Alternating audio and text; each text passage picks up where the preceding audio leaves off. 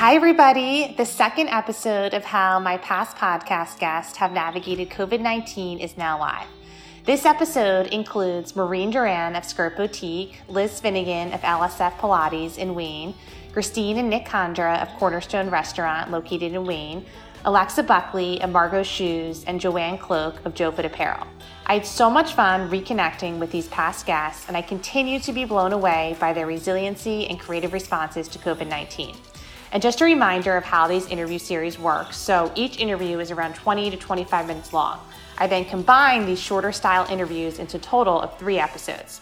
The first episode went live on January 5th, 2021, and included Margie Walters-Adzik of Addison Bay, Laura Vanderkam, a time management expert, Lacey Lurch of Lacey Lurch Jewelry, Neely and Chloe Birch of Neely and Chloe, and Dr. Foot of Foot Orthodontics. If you haven't tuned into that episode, definitely do so. They were all amazing.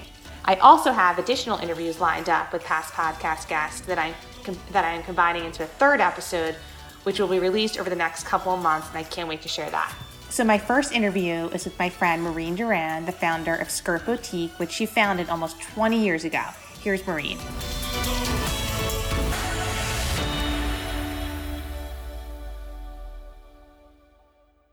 So welcome, Maureen, back to the podcast. So excited to have you here again. And thank you so much. A couple nights ago, I actually re-listened to our first podcast that we recorded in December of 2018, which is crazy that it's been a full 2 years. And a lot of people actually still come up and tell me how much they love that interview. And I really loved it too, re-listening to it. It was fun to do that. And then in that interview, you tell us a story about how you were living in New York City, but then once 9/11 hit, you realized that life was short and you wanted to move back home to be closer to your family and your boyfriend at the time. And you had this brilliant idea to open a retail boutique store. And just so listeners know, I thought this was so interesting. September 11th obviously happened in 2001. And then in December of 2011, 3 months later, Skirt opened, right? Is that true? That's right. That time span. December of 2001, 3 months after 9/11. I'm a quick start, Stephanie. When I have an idea, I don't delay. I make it happen. Yeah. So 3 months after that, I opened the store. And what was really cool about your journey is that you started from literally nothing at the age of 24. I think you were 24. And you explained how you wanted to come to a place every day where you loved what you did with the people, you love to work with. And that's exactly what you did. You took the risk, opened Skirt, and it was a labor of love. You said your dad and brother, helped you paint and construct the space. You wrote a business plan from the book, Business Plan for Dummies. And you were off to the races. So fast forward almost 20 years, which is so crazy. Skirt is now an established clothing store in Bryn Mawr, Pennsylvania, and you have a tremendously loyal customer base. So here we are today. It's Tuesday, November 17th, about 8 months into this pandemic, and things are changing on a daily basis. Yes. But before we dive into the pandemic and the effect it's had on your business, would love for you to provide the listeners with a little bit of background on, what Skirt is and how it has evolved over the past almost 20 years. Sure. So I opened December 1st, 2001, and I was a small space, women's clothing. I grew up in the area, the suburbs of Philadelphia, but had been living in New York, and I just saw a opportunity of some great designers that I loved and shopped while living in New York City that weren't available in the area. So I really wanted to bring those to my friends and the women of the main line. So I opened the store, a lot of times now that I've had time to reflect, or I've, read a lot of business books and things like that now over the years, people always ask, you got to think about, what's your why? Why do you, and thinking back, really, if I'm really honest with myself, it's not about, because I was this obsessive fashionista and I love to draw, and I was sewing clothes for my dolls from the time I was 4 years old. That's right. If I'm honest, that's none of that is true. Did I read Vogue? Yes. Did I love clothes? Yes. But what really pushed me to do this was that I wanted to create a space for myself, a work life for myself that I loved as much as my off time, that my off time of work and my on time weren't constantly competing with themselves, that I hated going to work and all I wanted to do was get home. That felt like no way to live for me. Right. So I couldn't find it in any traditional job. So I decided I was going to create it for myself. Mm-hmm. And since then, it has been my mission to create that same thing for everyone who works for me. Yeah, I love it. That's my why. Yeah. That's my why. And it's true. The people you've hired too, I feel like are, so amazing too. They also seem like they love to do what they do and coming in every day is what I've seen. I had someone come work for me recently, a couple years ago, and she said when she interviewed and she was interviewing and we do kind of a long interview process, she got to meet a couple of the people and was talking to them, and a couple of them kind of mentioned in passing, just offhandedly, that they hadn't, it was towards the end of the year, it was like December, and they hadn't used all their vacation time. Right. And I they were going to get paid out for their unused vacation time. And she was thinking, what? Like, she'd come from working in for a big box retailer department store, and she thought, like, I've been doing this a long time, and people usually can't wait to use their vacation days. Like, their vacation time gets used up so quickly. What kind of company is this that people don't use all of their vacation time? Right. And that is what she said made her think, like, I got to go to work for this place. Like, what's going on there? Yeah. So that was a huge compliment. I love that. And it's so true. Like, my sisters and I, we used to go to Saks every, Christmas as a little shopping trip. But just last year we decided, let's switch and go to Skirt, because Saks was sort of always a wild card. We never knew what we were going to get. But with Skirt, we know it wouldn't be a waste of time. We know we love the product. We know we love the people that work there. And it turned out to be a success. So it's sort of, you know what you're getting. And it's a testament to you guys. You guys have really built a really loyal customer base over the past 20 years. So obviously we all know we're living through COVID right now. So when it hit in early March, what did those first couple of weeks look like for you guys? It was super scary. And I had to work really hard to panic in private and not in front of my team. Mm-hmm. And that was really hard because I love my team, and they're like family to me, and they're like friends to me, and I had to like put on my like leader hat sometimes and say, like, it's all going to be okay. We are going to get through this. It's, and that was a challenge because they're my friends, so sometimes I wanted them to be my shoulder to cry on, and I knew I couldn't do that. I knew I had to be strong and stay positive so that they could stay strong and feel positive. And I also had to make some decisions that I knew were going to be unpopular with them at first, that they weren't going to understand, but that I knew in my gut were the best decisions for the business and were going to be the right decisions long term for everyone who worked for me. And that was really hard too. Okay. So the store had to shut down, right? For the first. Yes. Okay. Yeah. So how many months? Right away, early on in Montgomery County, even before my Philadelphia store, we were like, before they mandated it, a few days before the mandate, we started saying, like, okay, I think it's time to shut down. I mean, there was like posts popping up on social media, like bad mouthing you if you were still open. It was a scary time. Like it was like nobody knew what to do. So we closed by March 15th. All stores were closed. Okay. And we had no website. We had, we had no other way to really do business except that we did have this like box service that I had always done. But at that point I didn't even really want my team to feel like they had to leave their homes. So we took a few days to just, pause and collect ourselves. Right. And the box service, what was that again? So it's called Style Box. Okay. We developed it probably close to like 8 years ago now. And it's a consignment service. So we work really closely with anyone who signs up to get to know them over the phone or through pictures or through text. And our stylists, just like they would do if you were working with them in store, hand select pieces for you, create outfits that they then put together inside the box, outfit by outfit, inside a box for you, and like attach little notes like wear this with this and mix and match it with this, and you might have a great white blouse in your closet already, so try it with that. And send a box to your home. You try it all on at home. You pay nothing until you decide what you're going to keep.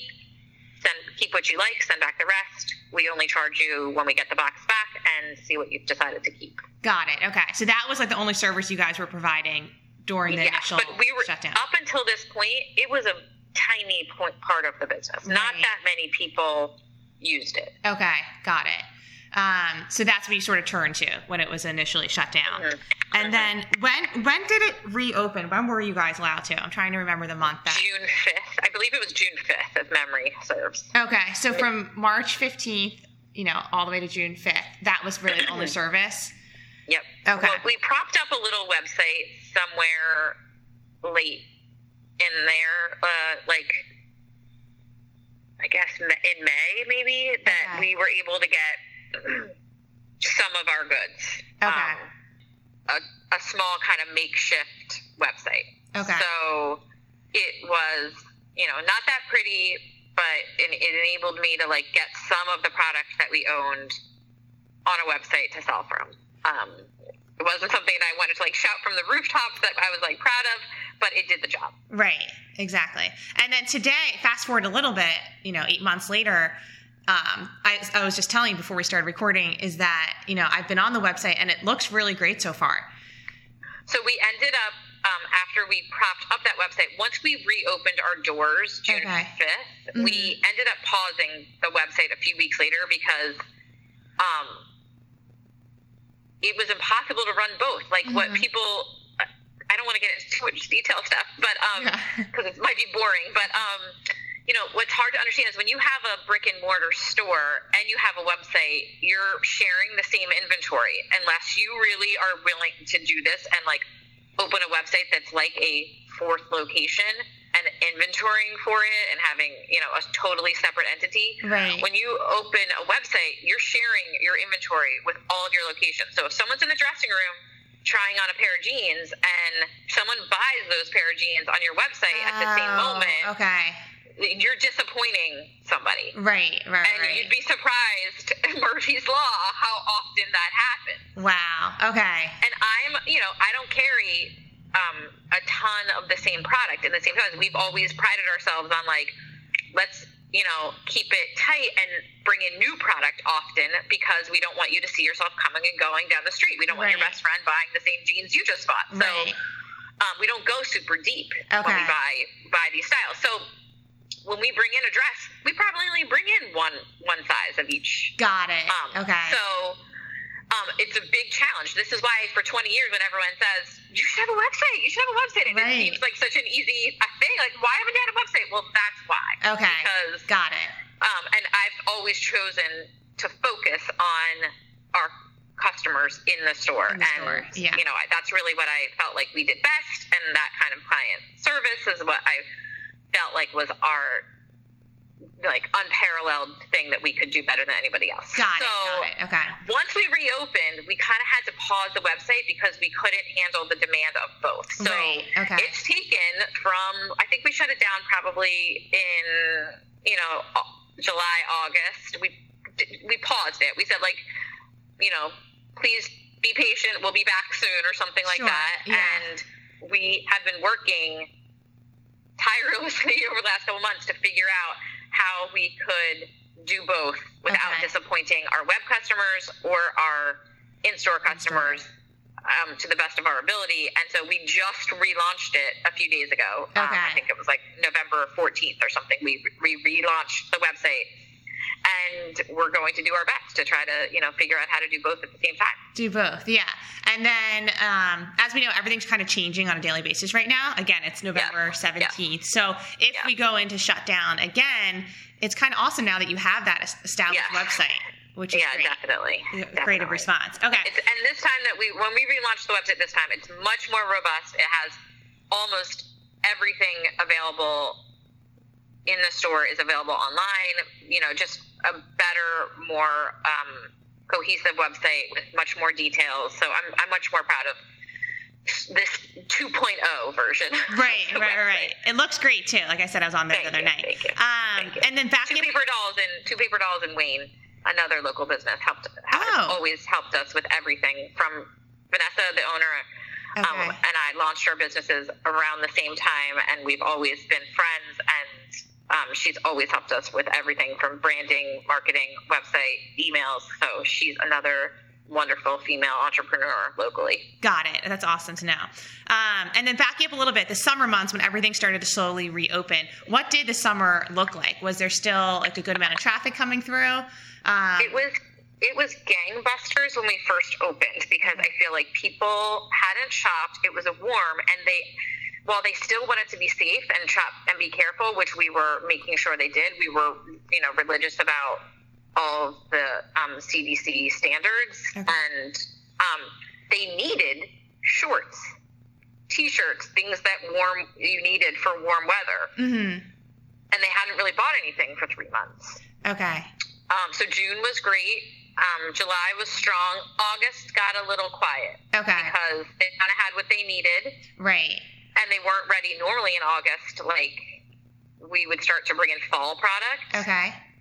For the diehard fashionistas who want to shop early.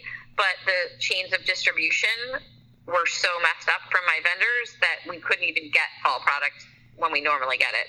Everything had been delayed by at least 30 days. So product that I would normally get in August, I couldn't get till September and trickle. And so September became October became November, and onward. And then how did the other two locations do too, just to listeners know? I know you had to shut down Philadelphia, but so we can talk about that a little bit. We opened Stone Harbor a little bit later. So Bryn Mawr opened on June 5th. Bryn Mawr and Philadelphia were both planned to open on June 5th. Okay. But because of the situation in Philadelphia with everything going on with, obviously we were in support of all of the peaceful protesting that was going on, but then what happened with the rioting, which we totally can understand, but unfortunately it made it impossible for us to open our doors. Right. We had some collateral damage, and so we had to delay our opening, and we could not open on June 5th. Okay. As planned. So then New Jersey had stricter rules, so we opened our New Jersey store in very late June. Okay. In Stone Harbor, New Jersey, and we had a great, strong season there. People were crowded at the beach, so that was a great season there. Oh, good. And, over the months of the summer, I deliberated a million ways, and eventually, after much back and forth, decided not to reopen our Philadelphia location. Okay. So that was a super hard decision. I had a great team of people that worked there. Some of them I was able to bring over to the Bryn Mawr location, which was great. And just a great community there. A neighborhood of women who really loved having us there, that I was really sad to leave. Right. I didn't want anyone there to feel like I was abandoning the neighborhood at a really difficult time. But I knew that I had to save the company as a whole, and the best way to do that was to close that location. Right. So within the past 8 months, you've had to pivot a lot. You've had to make the difficult decision to close the Philadelphia location, and you've had to get really creative. So how did you maintain an optimistic attitude throughout everything? I think that we did it by always just thinking, when everything first happened and we saw how, yes, it was devastating, and I was scared for my employees. I didn't want anyone to lose their job or not be able to pay their mortgage, but I also saw how bigger other people's problems were. Right. With everything going on in the world, the first thing we all saw was frontline workers and the amazing work they were doing. So the way I focused not on being scared about the company's livelihood was that we started giving away to frontline workers. So with what I had at that moment was a tremendous, what happened when we shut down was that we had filled 2 stores with a tremendous amount of inventory. March is typically the company's one of the second highest revenue in the company. So you can imagine how much inventory my stores were filled with. Right. With no inkling that we were going to shut down. Right. So we suddenly, we have all these goods, they're paid for, and we have no way to sell them. Right. So I know that I'm about to take a huge loss. I just had to pay for these goods and eat them. Right. And that's what was keeping me up at night. I had nothing I could do about it. I'd paid for them. I couldn't do anything about it. And I could just see these beautiful clothes sitting day after day in my store, and we were busting our butts trying to sell them. Right. I was on Facebook every day making videos. The staff was working from home, putting together these boxes, calling and texting their clients, and it was all working. Those were all great things. And we really sold more clothes than I ever thought we would with no stores open. Wow. But it still wasn't going to put a dent into how much inventory I had. Right. Not even. So I decided I'm just going to start giving it away. Right. And I'm going to give it away to these frontline workers. Okay. So we started saying anyone who orders a style box, for every style box ordered, I'm going to give away a style box to a frontline worker. So instead of just looking at these stores filled with inventory, which was causing me so much anxiety, I started filling boxes and delivering them. My husband himself delivered them. Right. Dropped them at the doorsteps of nurses and doctors that were going in to work every day during a time where it was so scary for them to go into work. And that he would come home every day and be like, she wasn't there, but her mom was there watching her kids, and she started screaming when she saw the box at the door. She knew how happy she'd be, or, that is what kept me positive. Yeah, that's fulfilling. And my dining room table became we called it, my dining room table became the station that I filled these style boxes for these frontline workers. Right. And their friends and coworkers would nominate them, and we filled every single request. If every single helpline worker that got nominated by somebody got a box. Right. I love that. So that's amazing. That definitely helped. Okay. And then, of course, when, everything happened with Black Lives Matter movement, of course that helped put things into perspective for me.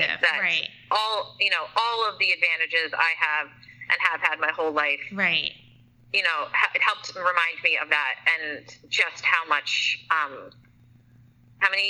gifts I've had to create this business and watch it thrive. And, that helped to keep things in perspective and show me how much work I had to do, to be better and to become, I have a lot of work to do, and I'm still working on that. But right. That's another conversation. Yeah, for sure. No, that helped me definitely stay positive and keep things in perspective and realize that in the grand scheme of the world, my problems are small, and I could do this, and I did do it. Right. And we came through better than I ever could have imagined. Yeah, that's incredible. The giving back stuff is really cool. I didn't know that you were doing that. That's really, really, really cool. So were there we did talk about some of the silver linings, but can you elaborate more on that? So in what ways did your company improve in unexpected ways that you never thought? The unexpected ways it improved is just simplifying. We started saying somewhere along the lines, we're going to do more with less. Right. So we're going to look at every expense. We're going to look at everything we do and figure out how to do it less expensively, more simple. That's incorrect grammar. We're going to do it, we're just going to do more with less. And that is something that we're still doing, even though we're back open and thriving. And, it's just something that I started out doing. Like you mentioned, I opened the store with no money. Like, I should not have made it through that first year, but I did because I just made something out of nothing month after month after month. Okay. And it brought me back to remembering, like, okay, that's why you succeeded in the beginning, and that's how we're going to do this again. And it was a great reminder of that. And I did every job in the company again, which was really hard. And I've been lucky enough that, like, I don't have to do the parts of the job that I hate anymore, or I hadn't had to do those parts of the job that I hate anymore for the last several years. And I, was thrust back into those jobs again. But it was a good reminder for me to, just see how everything from unpacking the boxes to, the most important part of your marketing or your buying, it all is equally important. And being so in the thick of it was a good thing for the company. It was a good thing for me. Right. And just simplifying really, really was a great thing for the company. We are going to be okay. And at that point, people are really going to want to throw some big parties. And I am really going to want to take off their sweatpants. And I am going to just be the busiest I have been in a long time. And I am really looking forward to that. I love that. Maureen, I think we covered everything. Is there anything else that you want to share with the listeners, like where they can find you guys? Anything that you want to... I do want to share that, the support of my clients over the last year has been remarkable. Like, they really showed up for me, and the support of my team, like, that matters so much more to me than anything else. Like, that's something that came out of this too. Like, we all in life, in business, in all matters, like, we just all really need each other, and that's a gift that came out of this. For sure. Definitely. And like I was saying earlier, I think you guys have built a lot of trust with customers over the past almost 20 years. Like I said, my sisters and I, we know when we go to Skirt in December, we're going to get the best service. There's going to be a great product, and it's not a waste of time, which is great. And we trust you guys. Which is awesome. That means a lot. Trust is what we're after. Yeah. For sure. I love it. Okay. And everyone can find you guys, obviously, your new website. Yes, please visit. And your Instagram account was awesome too. Yes, that's been on fire. We've been trying to add so much more content to it. Yeah. So that's been people have really responded to that. It's great. Okay, perfect. Well, thanks, Maureen. That was awesome. All right, thanks, Steph. Next up is my interview with my good friend, Liz Finnegan-McKee, the founder of LSF Pilates, located right in Wayne, which she founded almost 8 years ago. Here's Liz. So welcome, Liz, back to the podcast. So excited to have you here. And just to give the listeners a brief background, we've been friends since we were babies. And we've stayed friends ever since. And you were my third podcast interview out of 56 so far. So you were one of the very first people. Oh, wow. Yeah. And we did that interview in the summer of 2017. So just over 3 years ago. And at that point, you would have been in business for, I think, around 4 years. And you had just gotten married to your now husband, Jared. Fast forward to now, it's Wednesday, November 18th. You've been married for, just over 3 years. You've been in business for 7 years, 7.5 years, I guess. So, it'll be 8 years in February. Okay. And you have a baby, Griffin, who was born in May of 2019. So a lot of exciting milestones have happened since we last spoke. And as everyone knows, we're living through this COVID-19 pandemic. Some say another shutdown is looming. So as we were saying before we started recording, taking it day by day. And a lot of small businesses have sadly had to shut their doors. And I think the fitness industry has been especially hit hard. Thankfully, LSF Pilates is still standing, which is so incredible. So before we dive into the effects that COVID-19 has had on your business, would love for you to tell us a little bit about what LSF Pilates is and how it's sort of evolved over the past almost 8 years. So LSF is a small Pilates boutique fitness studio. It is run by myself, and I have 5 other instructors, each with their own different background. One of my instructors is a physical therapist, another an ice skating coach, another does functional range systems, which is all different types of like therapy. We all have different backgrounds basically, and we offer a lot of one-on-ones, and we also do have group classes. And how many people fit up into the group classes again? 6 in a class. Okay. So we really, it's very different than going to a gym Pilates class. And a lot of times when people tell me that they have tried Pilates before, I'm kind of like, okay, well, don't even think LSF Pilates is anything like what you have tried, because we really are different. It's a different style of Pilates, more contemporary, more based on the needs of what our everyday lives, the technology world, sitting at a desk, what people need nowadays. Because when Pilates was originally developed, it was developed for the New York City Ballet. So if you're not flexible, you can still do Pilates at LSF Pilates. And we do a lot of like therapy, rehabbing injuries, stuff like that.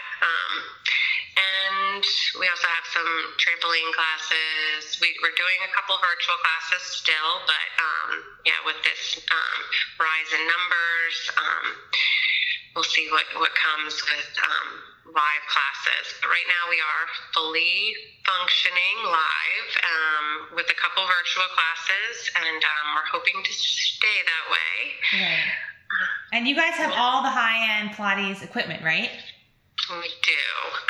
It's definitely the nicest on the market, selling for way more than market price right now on the black market, because everyone wants the equipment that we have in their homes now. So there's a long wait list for it from the manufacturer. So it's balanced body. It's really nice equipment, and everyone is always very pleased. So we're very lucky.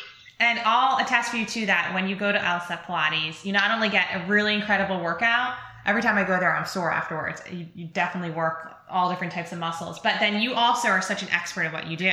So not only have you been in business for almost 8 years, but you've been an instructor for how many years now?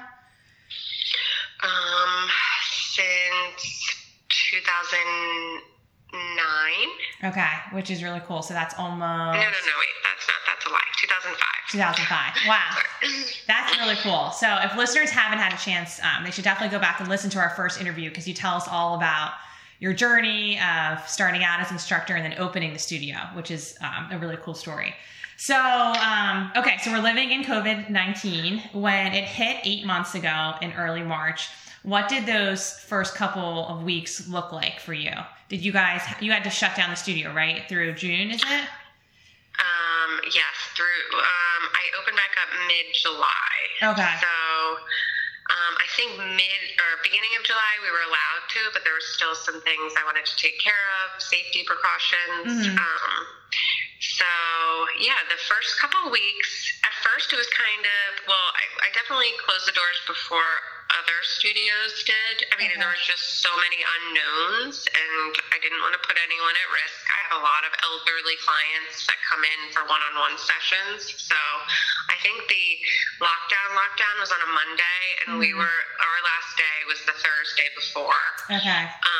And obviously we all thought it would be like a 2-week thing. Okay. So at first I was kind of like, I get a nice little break from work, because I do work a lot of hours, so it was kind of like, I'll be a stay-at-home mom for a little, but then we quickly learned that 2 weeks was not going to be 2 weeks, and I started to Zoom classes pretty soon after, and especially private sessions, because those clients, they have regular time slots, and I thought, why not? So I was doing the private sessions, and then I thought, there's all these other people, why don't we start up the classes? So I had 2 of my other instructors who were also doing Zoom classes and privates for LSF, which was helpful. Okay. And they were really, really great in the beginning. It was just nice seeing people face to face on the screen. it was very challenging. I definitely grew as an instructor because not being able to touch someone or, and it's way harder to see through a screen. You have to use a lot of really good cueing, which I think my cues have gotten better. Right. And my eye has gotten better especially now that I can be in the studio with a person. But it definitely made me grow as an instructor, which was a good thing. Yeah. I'm always trying to look at the glass half full, but there were a lot of challenges. Having a baby at home, having my husband work from home as well. Trying to get better internet speed. Right. And then luckily, a couple weeks into it, lockdown, my younger sister, who was taking care of Griffin a few days a week for me anyway, we had her move in and quarantine with us. Okay. And then I had a lot more flexibility. I didn't just have to teach when Griffin was napping. Right. So that was really helpful in keeping things going for a long time. Right. So you guys did the virtuals up, I guess, through the middle of July, and then you guys reopened? Mm-hmm. Okay.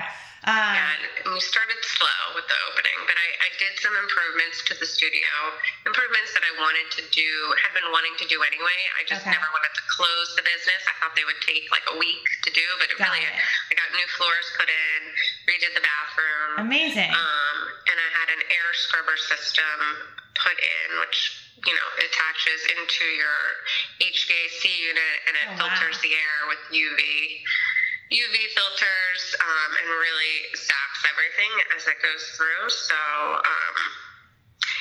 I really wanted to make sure that everything was put in place before we opened. I didn't want anyone to start pointing fingers back at LSF. And so far we've been good. Yeah. So everyone that has stepped in the studio has felt safe, which really makes me feel good. It's always been such a clean studio. That's always one of my number one things people say to me. So now you can imagine it's just immaculate, but you just never know with people. Right. So masks were always mandatory, and I just find it hard to believe that some studios let you take your mask off. Right. But I was always big on masks. Before you come in, we do have a lot of different protocols. We shortened the class times. I didn't want to raise the prices, but I did need more time in between sessions to clean. So we shortened the class times by, at first it was 10 minutes, but now it's only 5 minutes now that we kind of have everything down. We do the temperature checks. Okay. But I love that you guys still did the renovations despite everything going on. That you decided to invest in the studio, which is awesome. Yeah, it was a tough decision. I mean, I had this toddler running around, and I had to make a big decision. Do I just, is this my calling to be, maybe start something different, or take some time to really spend time with Griffin, or do I, go back to teaching and see what happens, with this whole thing. There were still so many unknowns at that point, and they were saying, there was going to be another spike, which is obviously happening right now. Right. So I really thought hard, and LSF was my baby for 7 years, 7.5 years at that point. So I just thought, I owe it to my clients. I owe it to myself, and I put a lot of money into it when people weren't putting any, and I just thought I got to give it my all, and if I give it my all, that's what I've kind of always done. That's how I started. I just kind of put everything I had into it, and it always grew. So I put my all into it, and I think the improvements have really paid off. I mean, people come in and they do generally feel really safe. Right. In such an unsure world, it's not an easy thing to get someone to come in and feel relaxed enough where they can breathe and do a proper workout without, when you're tense, it's not easy to do Pilates. So I wanted to make sure with all the hand sanitizing stations and signs, I didn't want it to, I still wanted the zen feeling of the studio. Right. So I really took time to plan it all out, and so it didn't feel like so different for people, even though it was. Right. And I think what I've noticed, Liz, over the past almost 8 years is what I love about your studio is that you've built such a loyal customer base. So I think that will help you through, if there's another shutdown too. Like I was talking to you before we started recording, I interviewed Maureen from Skirt Boutique in Bryn Mawr yesterday. And one thing that she's built over the past 20 years is that loyal customer base, which has helped her get through this time. So, and I think that's a testament to you and Maureen, that you're both very good at what you do. So you've got through this tough time. Yeah, I do it for the clients. I love teaching, but I don't do it for the money because, being a fitness instructor, you don't get paid that much, but I love my clients. And they have been really supportive, and it's so important to support your small businesses right now. There's different articles online on how to support them, especially during the holidays now. If you have I know it's harder to go shop online for some of the smaller boutique businesses, but we're all doing our best to try to make it available. You can buy gift cards, and as Maureen was saying, she put a lot of money into her website. So, I know it's probably easier to go on the Bloomingdale's website, but I'm trying to make it a big thing with my family, shop local, support your local businesses, because it really does break my heart. And whenever I see a closure, that could be me. You never know what's going to come in the next few months, and everyone's giving it their all, but it's just so hard. And now, to make it this far and give it your all, and then to have to shut down. So I'm really hoping things kind of, we can stay open and at least do one-on-one sessions this winter. And yet, everyone just needs to support their favorite businesses. And there is because fitness studios have been hit the hardest compared to all other, bars and restaurants and everyone. So it's a health and fitness, it's called the Health and Fitness Recovery Act. So and you can Google it and sign it, and get your local politicians to try to get it passed, extra recovery aid, because it's definitely not easy. But I'll include a link too in the show notes that people can go to that link for sure. So there's been a lot of ups and downs over the past 8 months. So how did you keep an optimistic attitude during this time? Tequila. No, I'm just kidding. My husband has been very supportive. Just talking things out with him, and actually a podcast that you did with Father Rob.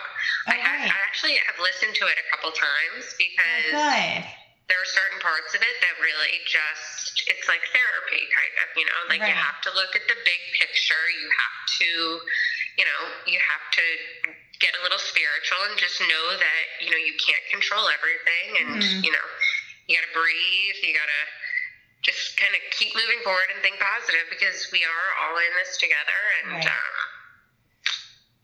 I think those were, and escaping every once in a while, to the beach was helpful. You got to kind of you can't overthink it, because really, it's trying to book out, with the schedule, I'm in charge of scheduling all these appointments and classes, and, not only are clients dropping out, but my instructors are changing their schedules because their kids aren't in school. And, you can't even plan more than a few days in advance. So, just knowing, and I'm a big planner, so just knowing that there's nothing, I need to know that I can't do anything about what's going to happen next week, and I just have to take it one day at a time. But that Father Rob podcast was excellent. Oh, good. If the listeners haven't heard it yet, it was in March. It was in March, right when the first shutdown happened.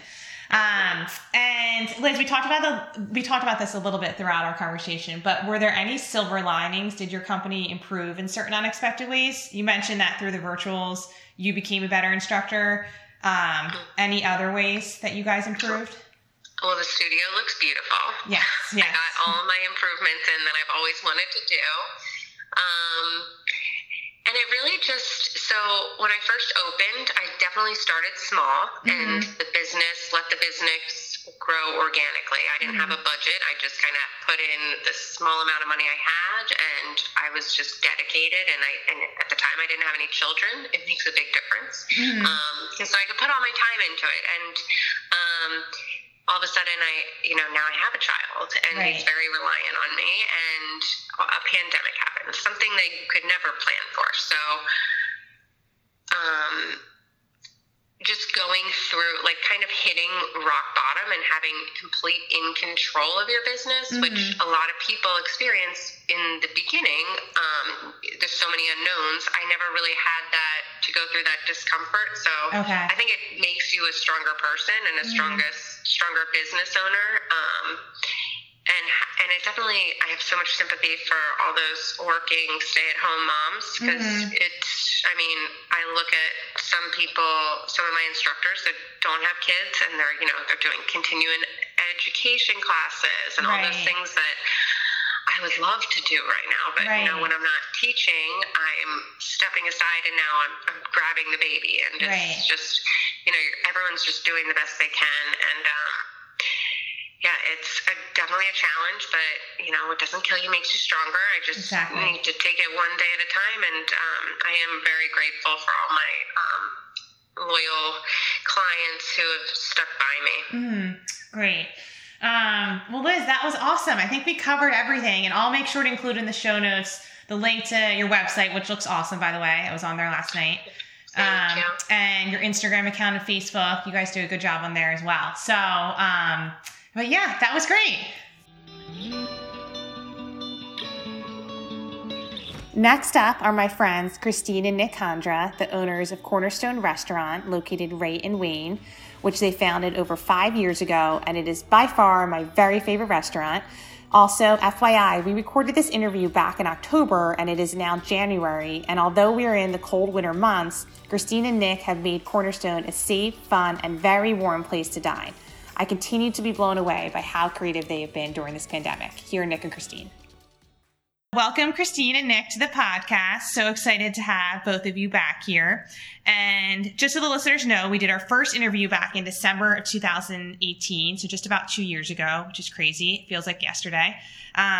You both did a really nice job in the interview telling the listeners the journey about opening Cornerstone. So just so listeners know, Christine, you spent 10 years in the corporate world and then took a leap of faith at age 30 to follow your passion. And you spent 4 years in Nantucket. Is that right? 4 years? We did 4 seasons. I had a private chef business, as well as had started my own regional CSA. Okay. So you started your own business up there, and you also, most importantly, met Nick, your husband.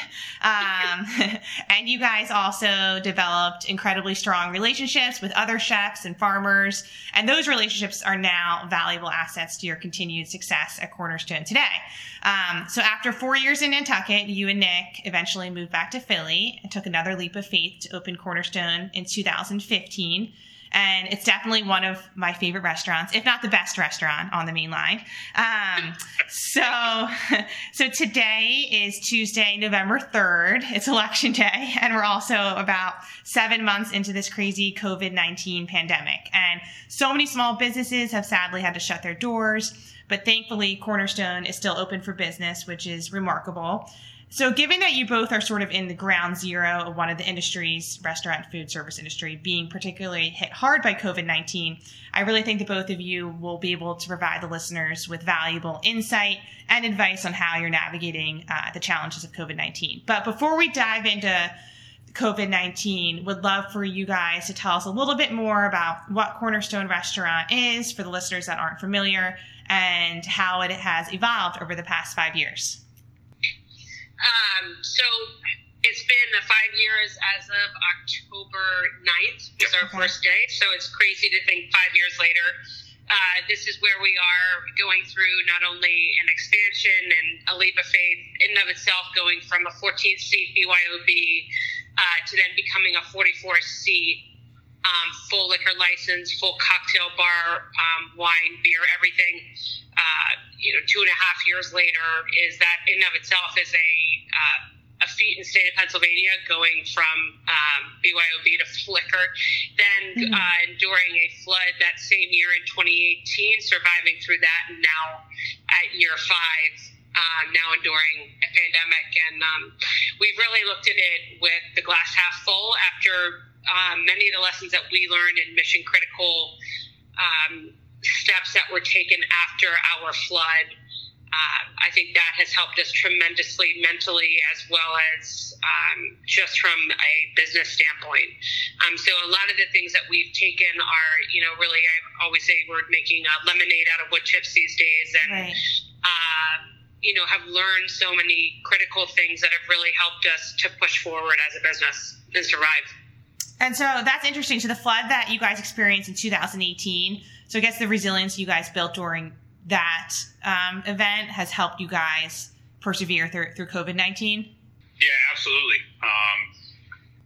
When you come back from vacation and find 4 feet of water in your basement and flooded out your wine room, you kind of take stock of what's going on and how we had to pivot and move and figure out what we were going to do and how to get it done to keep the restaurant open, quite frankly, and to keep the staff that we had to keep them still on the payroll. And that was something that we take a lot of pride in, is that even though we were down for a month, that from the beginning to the end of the flood to reopen, we kept them all on the payroll. So that was a nice thing, and something we were, like I said, we're very proud of that happened for us. That's amazing. And then going back a little bit too, when you guys first opened, how many people could you fit in the restaurant, and then how many people could you fit in the restaurant, pre-COVID-19, right before COVID hit?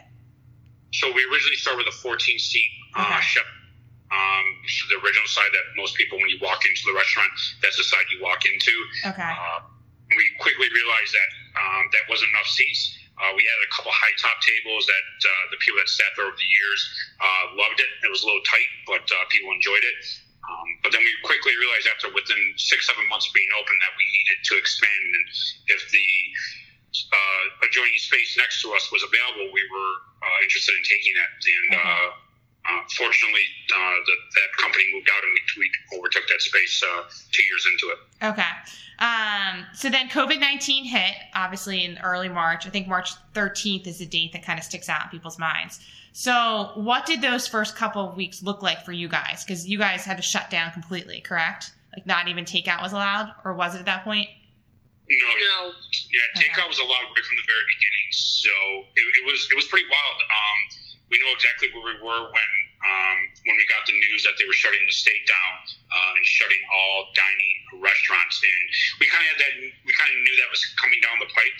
So we started ordering takeout containers the week before, bags, that type of stuff. And that very first Tuesday that we reopened, we were jamming. We were absolutely, the community was so supportive of us, and we kept everyone on payroll.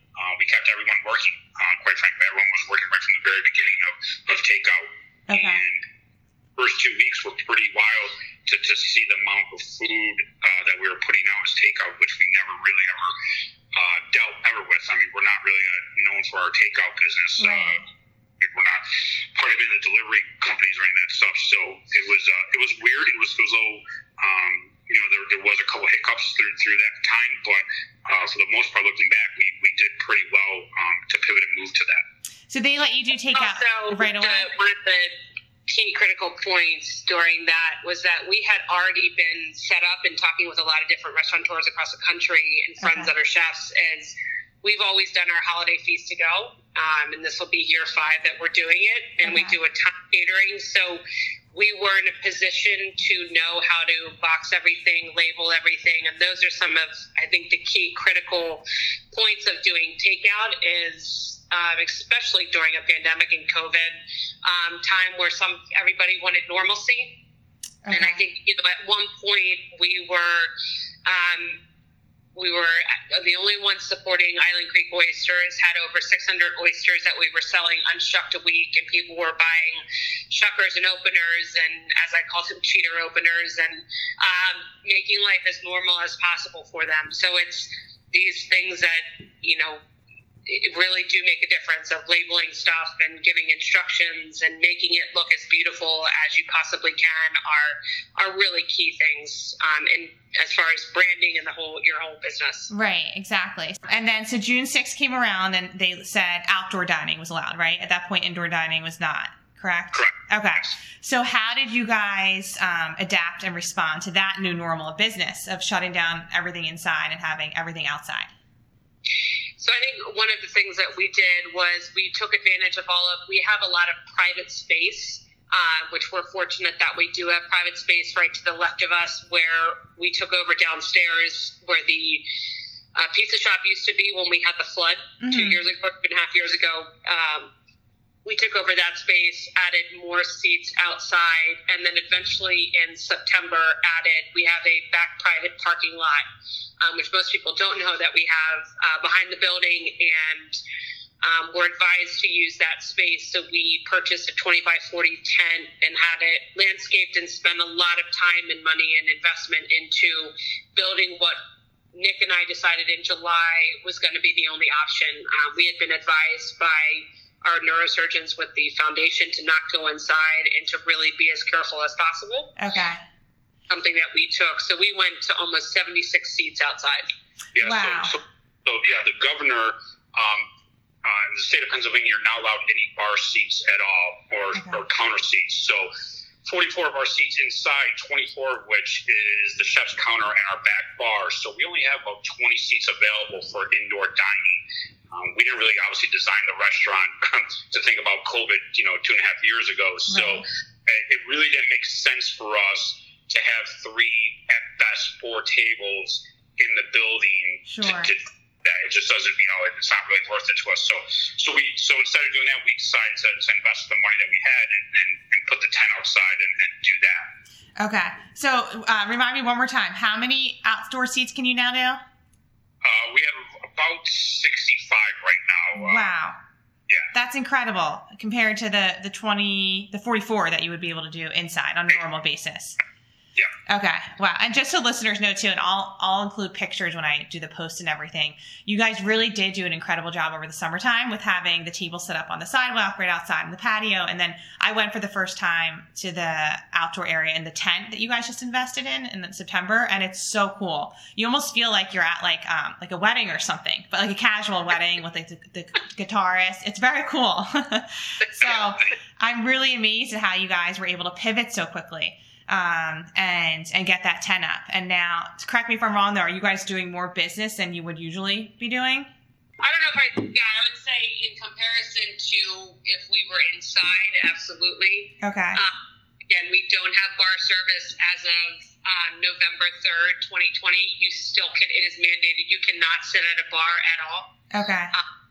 Even though it's being done, you are not allowed to do it. It is for the protection of everybody's health. Got it. Okay. If you think about that, we would have about 10 to 12 seats, which a lot of people don't realize is the 50% capacity also includes all of your front of house. Okay. So that is what state mandate is right now.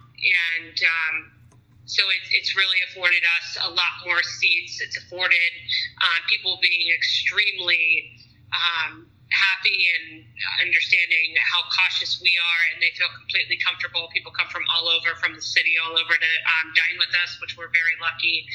And now we just included 5 more fire pits, and now we're doing movie nights on Thursday nights and projecting movies onto the side of the building. So we're really trying to make what is a really hard time for a lot of people. Right. These counts are jumping. To do it very safely, but to have some sort of normalcy. Yeah, for sure.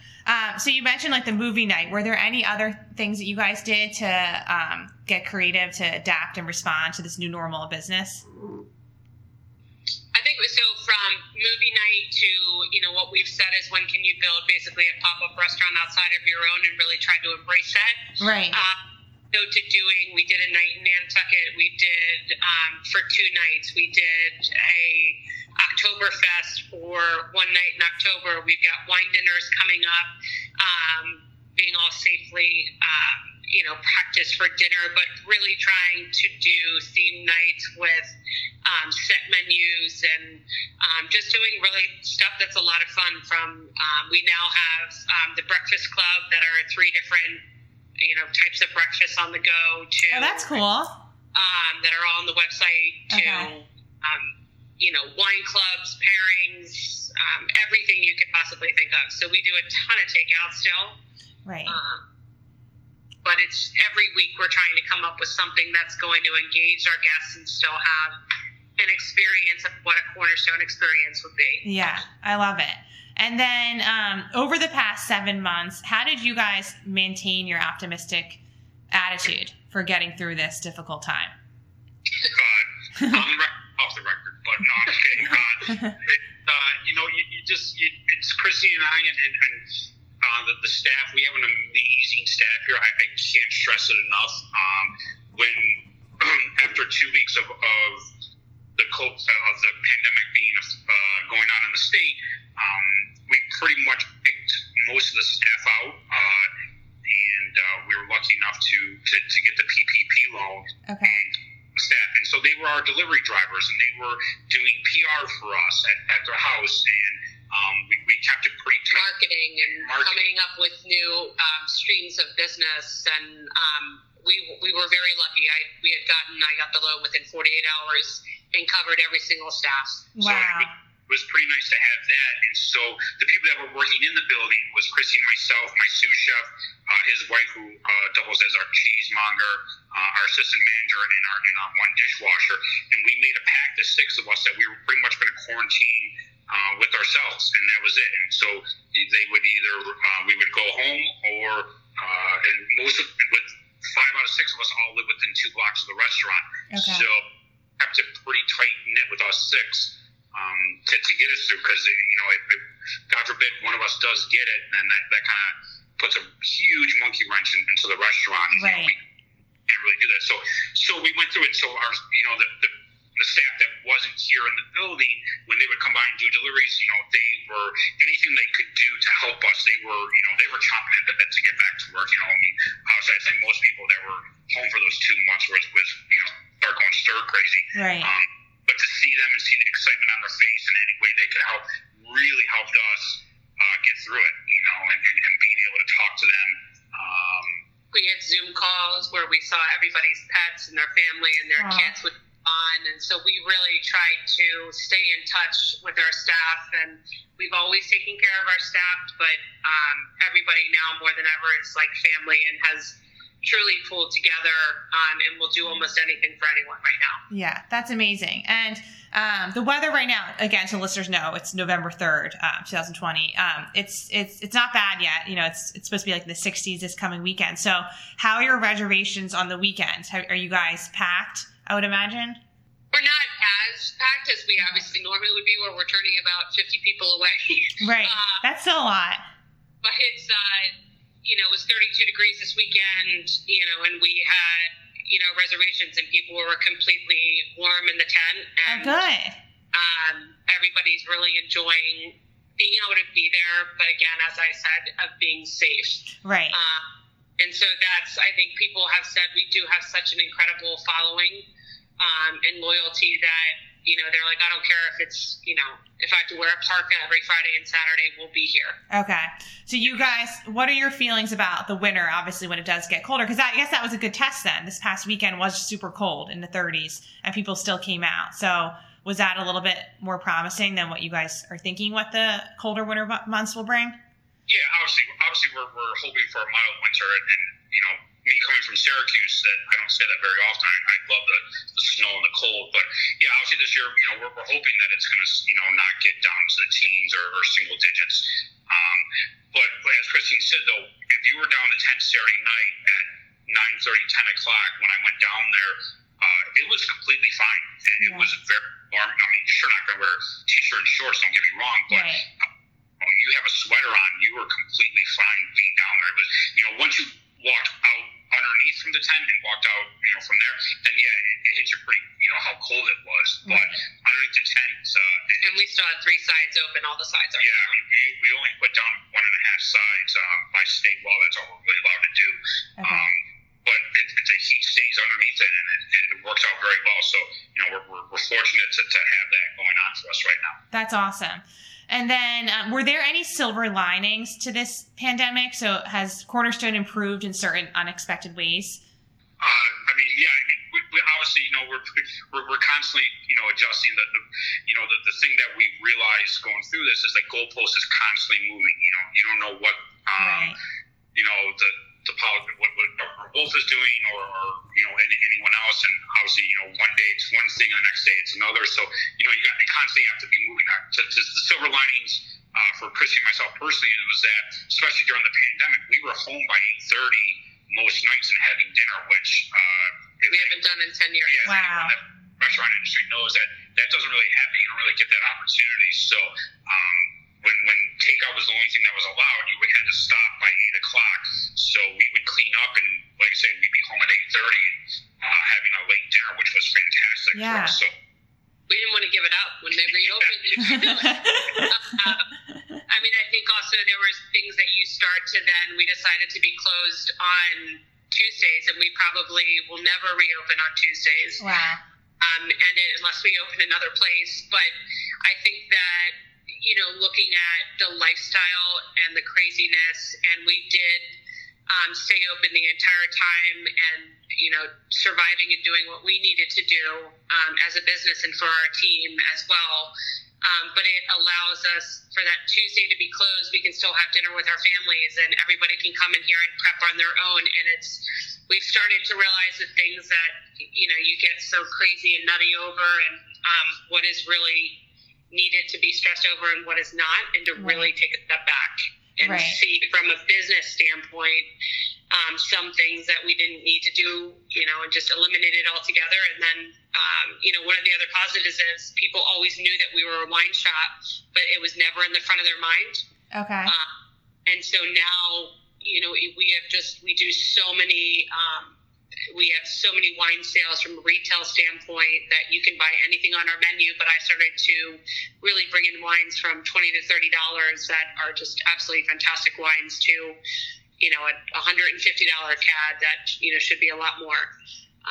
So that piece is, from everything from takeout to go to a ton of corporate gift baskets, we now can ship wine across the country, to delivering wine. In the beginning, in the first 2 or 3 weeks, I immediately got our wine transporter license. So I deliver wine and cheese baskets from anywhere from right down the street to out to Harrisburg.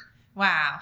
That's amazing. So that's been a lot of fun. I do a ton of wine virtual tastings. Oh, cool. For corporate and from people from, again, across the country. So that's something that's just, we've really started to, all of the lines of business that we said we weren't doing, or we said we've always wanted to get into, like, for example, working with private jet companies, and I used to do on Nantucket, and that's another line of business that we've just started to get into. Very cool. And then, Christina, next, so the listeners know your hours today are Wednesday through Sunday, just so people tuning in so they can understand how they can get takeout and then what the hours are for dining, if you can kind of explain that as well. Yeah. We're open for lunch and dinner Wednesday through Saturday. We're closed Sunday, Mondays, and Tuesdays. Okay. We do brunch Saturday mornings from 10 to 2. Oh, nice. Okay. Yeah. And we get pretty busy for brunch.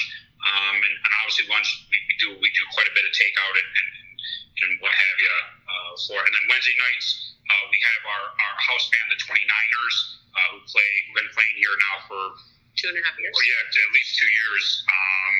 And every Wednesday night they're down in the tent playing, and it's 4 local guys, and they're absolutely amazing. They've developed quite a following over the years, and we enjoy them a lot. And then their music is fantastic. Oh, awesome. And then, and for listeners that, may not be that familiar with Cornerstone or didn't listen to our first interview, can you tell us how it's different from the other restaurants and how, food-wise and everything? So the food, we're definitely a French influence, with a little bit of Italian and American thrown in there as well. We designed the menu that if you want to come in and just get a burger and a beer, you can do that. Or if you want to come down and sit and do a 3-course do 3 courses, you're well to do that as well. So, we don't want someone to have to break the bank when they come in, but if they want to go all out, they can do that too. And Kristen can talk more about the wines, but we got wines that are pretty, extensive wine list that we have here. Yeah, so I think that we built a menu, a lot of what we were used to and how we want to eat when we go out to eat. And there's been just really good receptiveness to that, where it is all about the quality of the food. We bring in products from around the world. We are known for our oyster program. We are fortunate, again, as you had mentioned earlier on, of having those relationships from Nantucket and bringing in, right now, this week starts Nantucket-based olives. We'll go, for 6-7 weeks, 8 weeks, and that's it. And that's how short the season is. But it's just beautiful food that's going to be then paired with wine. And when I built the wine program, it really is focused on food and wine together. A lot of times, a lot of people have their menu and then the wine becomes an afterthought versus having it pair together, right. Which is really a lot of fun. And we have glasses of wine from, $13, $14 to $40 glasses of wine, with about 30 to 35 by the glass and all different kinds of varietals. Right. And that's something that with our program that we have 3,000 bottles of wine, 480 selections. We have some of the highest allocations in the state besides the Four Seasons and a place out in Pittsburgh. Oh, wow. And so that's something that, is incredibly hard and that I'm incredibly proud of. And we've got a Wine Spectator Award for the first time in 2019, and then in 2020 we were bumped up to the second highest level for our wine program, with being a 44-seat restaurant and not corporate wine program is really a big deal, and it excites me so much, and it's just so much fun. So a lot of also what I've been doing is I hate the word consultation, but doing wine cellar consultation and having people, say, okay, I want to increase more French. I want to increase, and I tell anecdotal stories and choose wines for their cellar based upon what they tell me. Right. So cool. And just so listeners know too, I highly recommend trying out Cornerstone. I've gone with my girlfriends a bunch of times this past summer and fall, and we've always felt really safe. We've done the outdoor dining in the summertime, and then we tried the tent, and it's just a really cool atmosphere. And the food is really, really incredible. It's special. It's a treat. It definitely is. So, well, guys, I think we covered everything. Is there anything else that you guys want to share with the listeners? No, I think just that we covered mostly everything you can think of, from doing catering to we do rehearsal dinners, even COVID, and do them very safely in private events. And it can still be a lot of fun during all of this craziness that we're going through. So again, there's so much opportunity that we have, from again corporate gift baskets to shipping stuff across the country to having an amazing dinner at home with girlfriends, and us picking a menu and wines that are that really just fit the bill and fit for everybody. Very cool. And I'm really impressed too by how you guys have pivoted during this time with the outdoor dining and then the outdoor tent. I think you guys have responded to everything really well. So props to you guys. I think just like going off of that step real quick, the one thing that I have said from the beginning is, and what Nick and I both learned, is that from our first disaster that we had with the flood, is that too many people right now are looking right at their toes. They're not looking down the road. Okay. And you've got to look down the line. Right. You can't just look at what's going on in this exact hour and moment. You've got to look at surviving months from now and look into August of 2021 and know that, you can get there. Right. I think that that's really important right now, is to know that there's a future. Exactly. Yeah. Awesome. Well, thanks, Christina and Nick. That was so much fun. Thank you so much. We had a blast.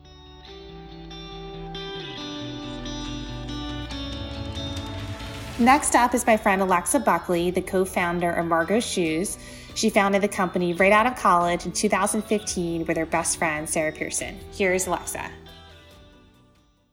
Welcome back to the podcast, Alexa. So excited to have you here. Thank you for having me. So excited to be back. And just so the listeners know, we did our first podcast interview exactly 2 years ago in November of 2018. So time flies. And I just listened to that interview about a week ago, and I very much enjoyed listening to your journey of launching Margot. I forgot, what a great job you did. So quick background for the listeners, and feel free to fill in the blanks, but during your senior year at Harvard, you and your friend Sarah came up with the idea of starting your own shoe company called Margot. And although you both were passionate about the idea, you both had already committed to jobs in venture capitalism and consulting.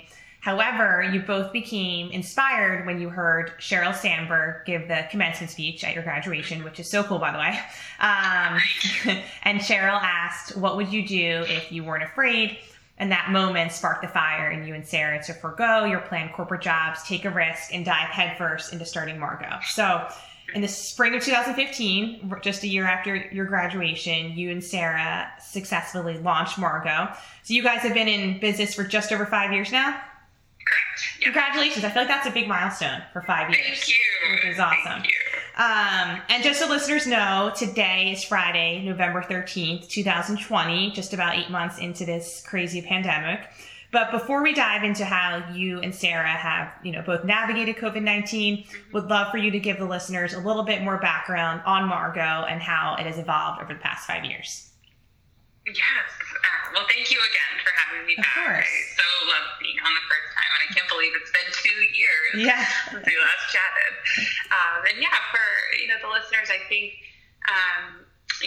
you said it perfectly. Sarah and I came up with this idea during our senior spring at Harvard, and it was really born out of this recognition that so often women have to choose between things that are comfortable and things that are stylish. I mean, felt like this was so apparent in footwear, where we saw women wearing a pair of shoes to get them somewhere and then shuffling each other pair when they arrive, and having these, racks of shoes under their desk or extra shoes in their drawer. And we had this real aha moment, which is that, this was so outdated and so inconvenient, and this paradigm of kind of comfort being unsexy and dowdy in fashion was so antiquated, and that deserved to be challenged, and that women did deserve to have products, accessories that made them feel as beautiful as they do comfortable.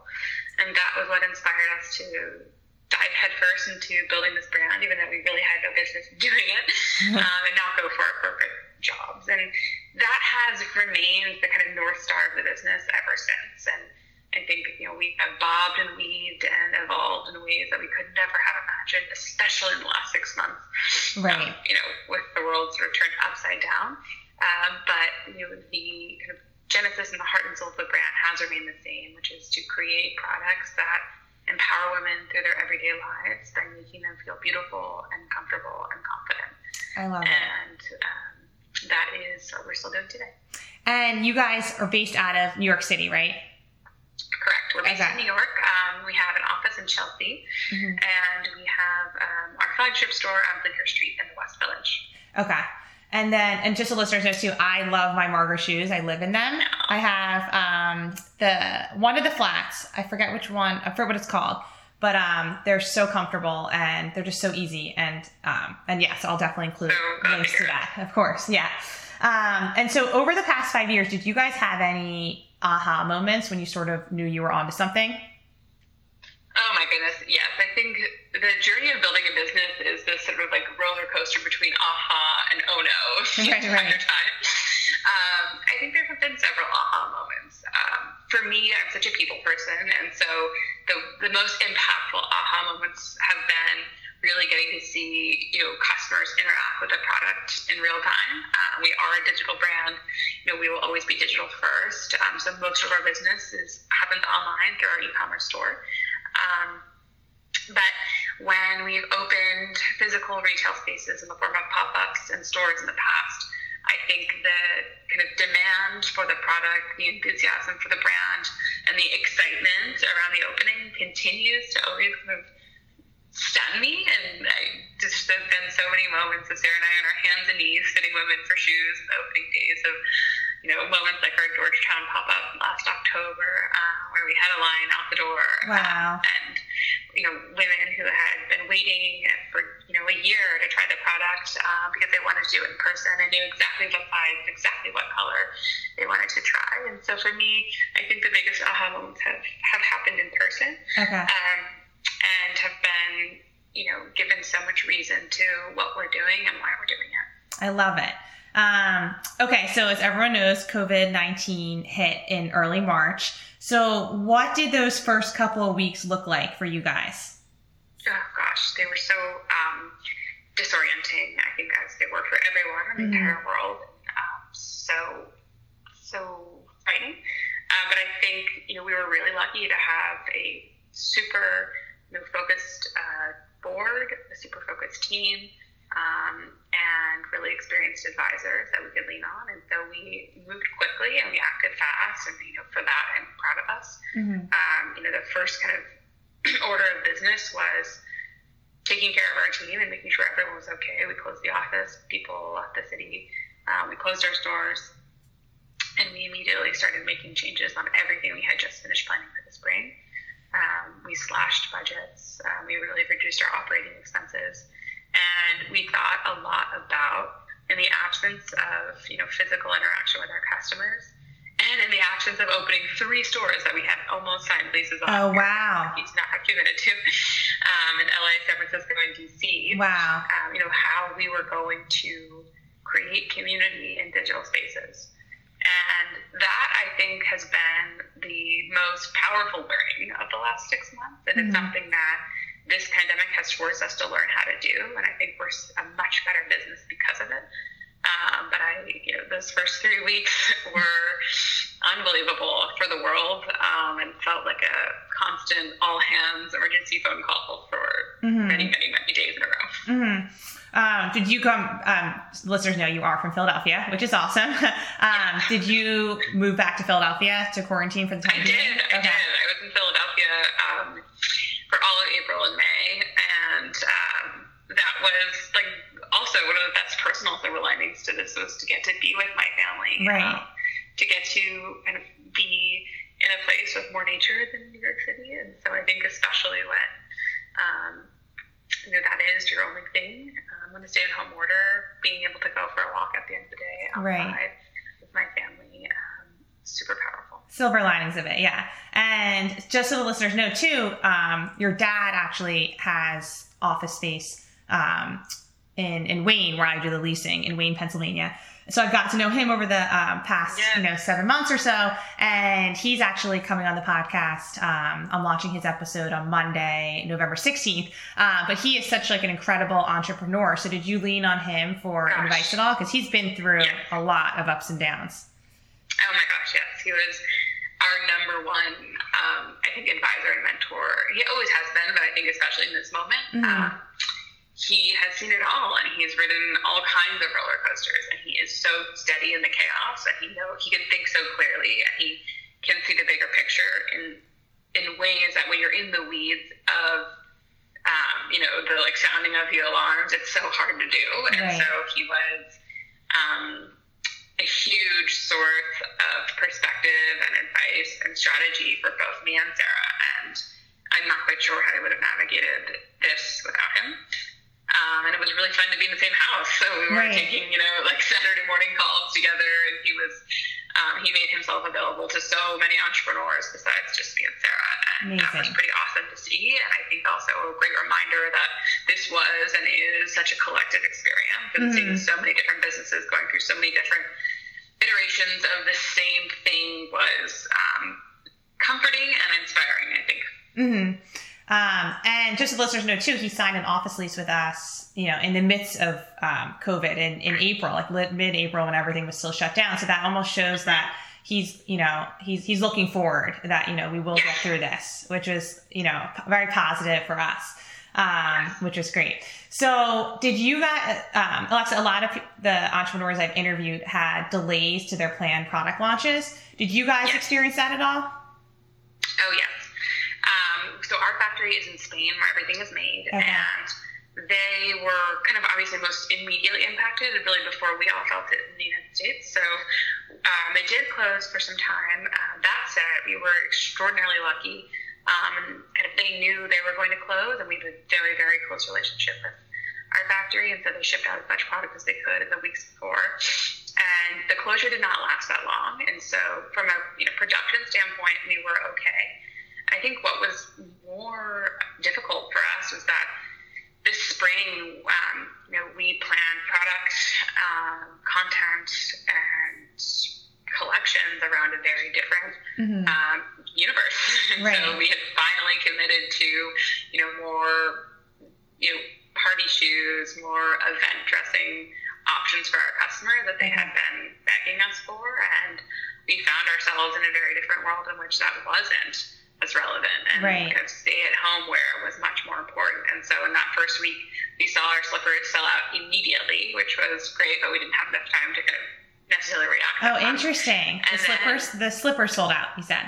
Immediately. Oh, wow. And then we had all of these heels, and we were, set up for just a very different spring. And so for that reason, May and June were definitely the hardest months of this pandemic for us. And the beauty of being direct to consumer meant that we could spend that time reacting and thinking really hard about what our customer needed and how those needs have evolved and how they will continue to evolve and how we can kind of react and create a product mix that reflects that.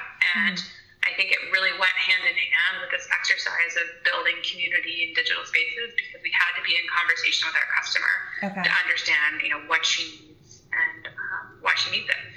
And we've, as a result, created a lot of product I'm not sure we would have imagined created in this calendar year, and sort of the kind of development of a lot of new exciting product that's coming in the next few weeks and months that will be a direct response to everything we learned from our customers this summer. Everything you learned, yeah. And what did you learn from the customers? Like, what were they really looking for during, especially the summer months? They were looking for the same version of our value proposition, but just in much more casual ways. So they wanted to feel dressed and beautiful, but really comfortable, and they were mostly at home. And so we, the mule saved our business. We had a mule in the spring that became our number one seller for 3 months in a row. We restocked it 5 times, and it continued to sell out. And so we decided we needed to respond to this demand and not ride the wave of one of the iterations of this, but really blow it out in a whole collection. And we did that, and it became our strongest product after our signature little denim ballerina.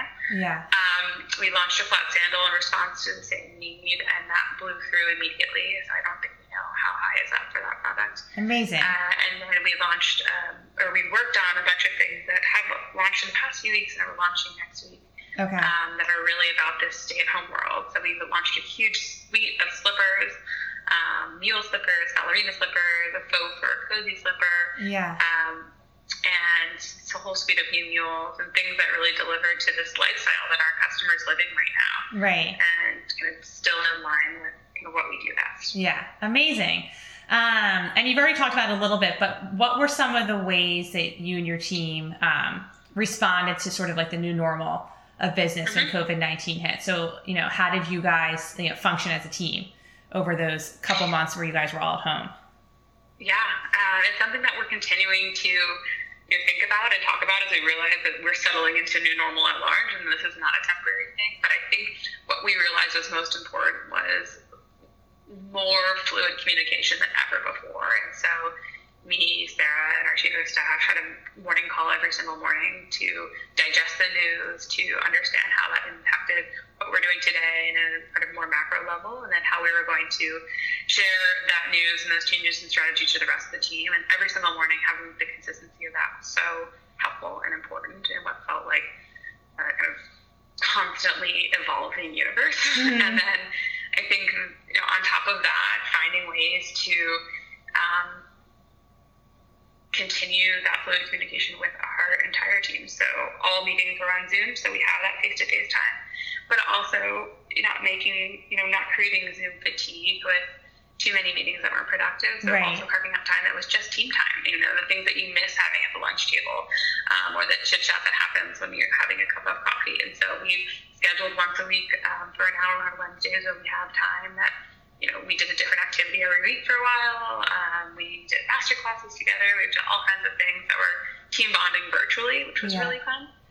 And I think continuing to figure out ways that we can make sure that we are taking care of our team first. Right. And then staying really in sync. Yeah. And then were there any ways, like how did you maintain an optimistic attitude over the past, 7 to 8 months? It's always difficult, but I think what we know and we believe is that in so many ways we have never been in a stronger position as a business, because this moment has forced us to do so many of the things that when you're moving at Mach 500 speed, you just don't slow down to do, because slowing down is inconvenient and it's uncomfortable and you can just keep charging ahead. But eventually the things that you don't address do catch up with you. And so we've really taken this moment to clean house and think about everything from, the email marketing platform we're using to the technology we're using for every single one of our customer service channels, to the way that we think about the product development timeline of new product and how we can make it more sophisticated, including different voices from different parts of the business. And we've taken a kind of top-down approach of how can we improve so many of the sort of moving pieces of our business that when we were moving as fast as we were in 2019, didn't have time to. And in doing that, really kind of maintaining focus. And I think focus has been the absolute priority of the last 6 months, knowing that we won't be able to do everything as a very, lean team in a difficult moment. But what we can do is set ourselves up to succeed as we continue to navigate through this and get out on the other side. And, I think we will be a better business for this. We will be leaner, we'll be more efficient, and we will have much better product because we've been in communication with our customers, in a way that we've never done before. So lots of silver linings that will come from this, for sure. So when did you guys go back to New York, and when did the store on Bleecker Street eventually reopen? The store on Bleecker Street opened right after Labor Day. Okay. And that was a really exciting moment to kind of go back to our city and celebrate it after everything that New York went through. We are still virtual, so some people are in New York and some people aren't. Okay. There's an office with a completely open floor plan. It's sort of hard to create all of the guidelines for distancing that are necessary, and so we are still figuring that out. But I think as a small team, we do benefit from the fact that we can be very efficient virtually together, and have seen a lot of the efficiencies kind of as silver linings. And I think seeing things as silver linings is a choice in this moment, because it's so difficult and there are so many things that are so hard.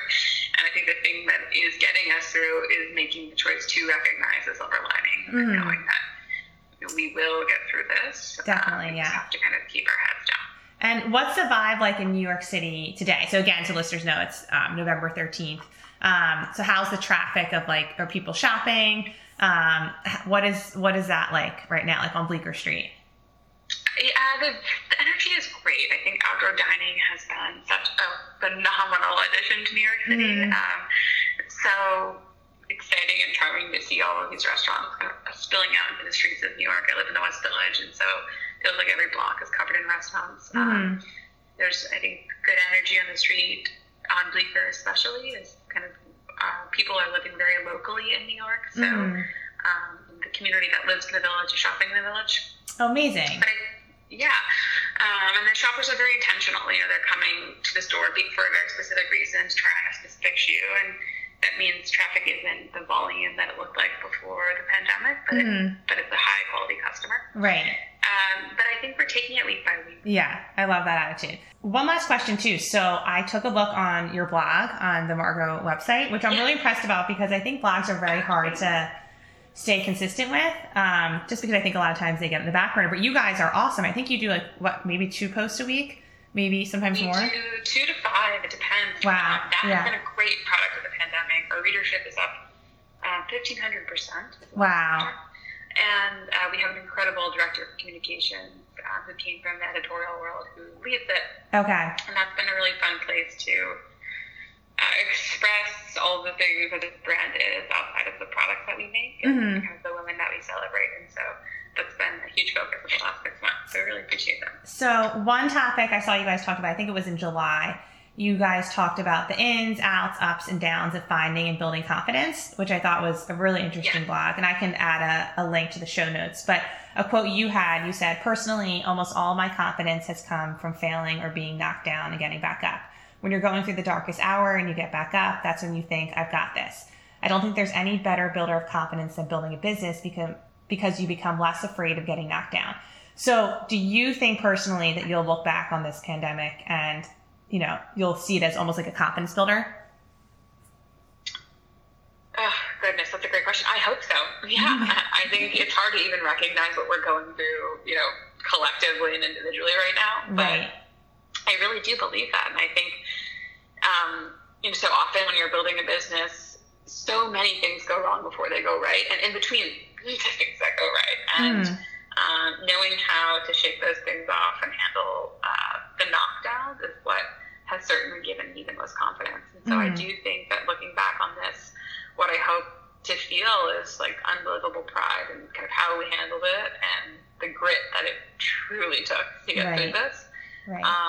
But how much better we are for having kind of gotten through it and being stronger and wiser and more agile because of it. Perfect.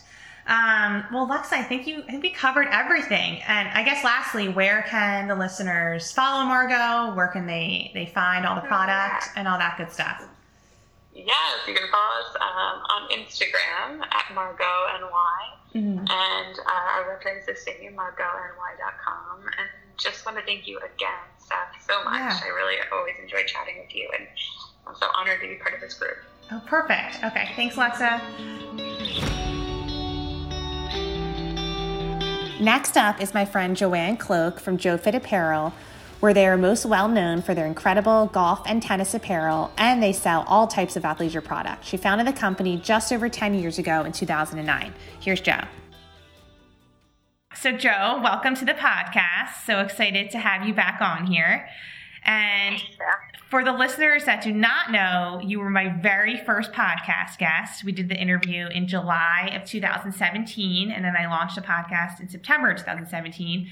And I was super nervous. I don't know if you knew that or not, but you made it really easy. I did not. And then another quick background on us is that, my full-time job is in commercial real estate and leasing and sales in the greater Philadelphia area. And I was in charge of leasing this 300,000 square foot industrial building in Warminster, Pennsylvania, which is about, an hour or so outside Philly. And we had this 30,000 square foot block of space left to lease. And it was pretty difficult to market because it didn't show that well, if you remember, Jo.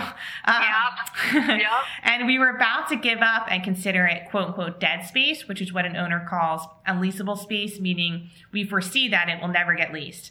But then JoFit came along and had this incredible vision, and you and your team converted and transformed the space into a super cool and beautiful headquarters. And that was in 2015? I'm trying to remember. I think it was 2014 or 2015 because it was in the beginning of my career. I got to say 14. 14. Okay. Yeah. So it was really fun for me too because it was the first larger deal I ever worked on, and you guys were great to work with, and we've stayed in touch ever since, which is awesome.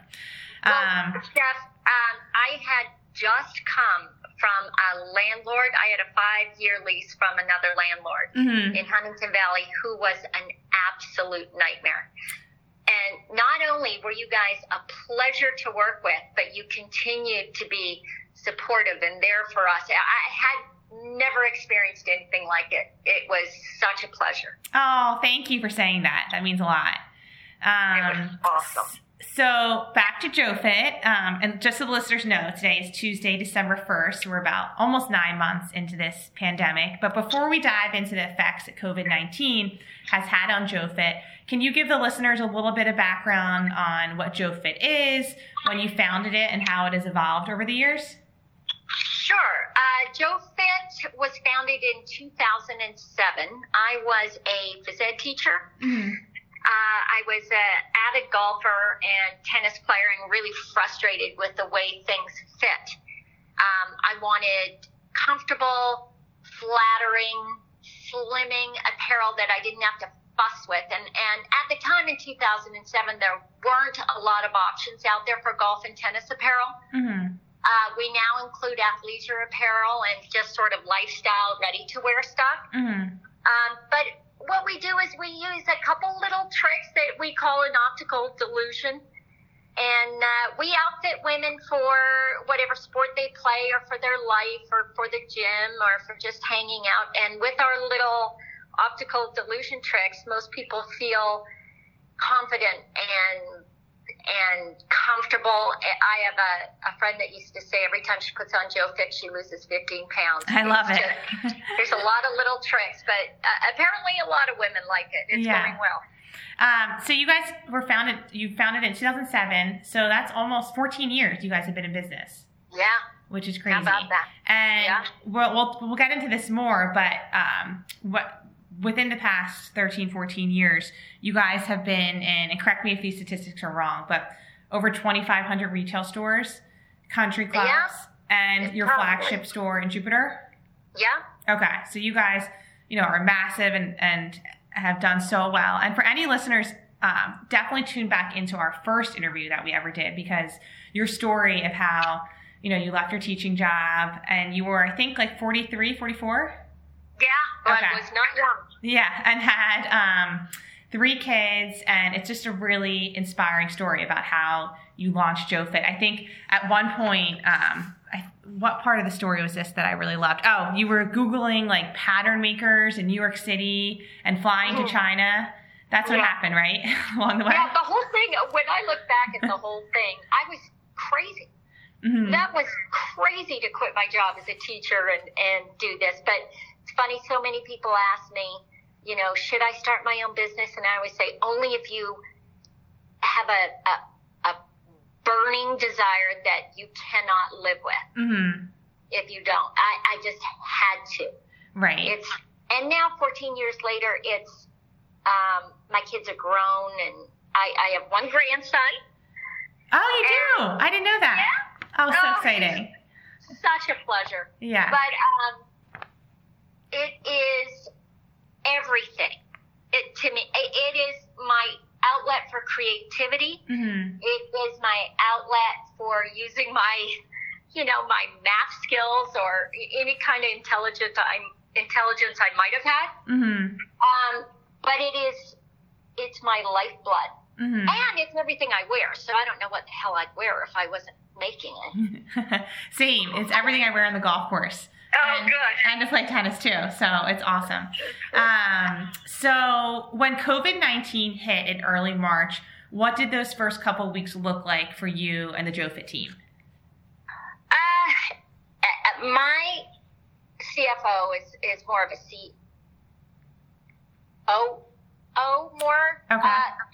But she operates the business. Mm-hmm. And I remember sitting in her office saying, we're going to get shut down. This is going to shut down. And she kept saying, no, it's not. No, it's not. I'm like, you wait. This is not going to go well. Right.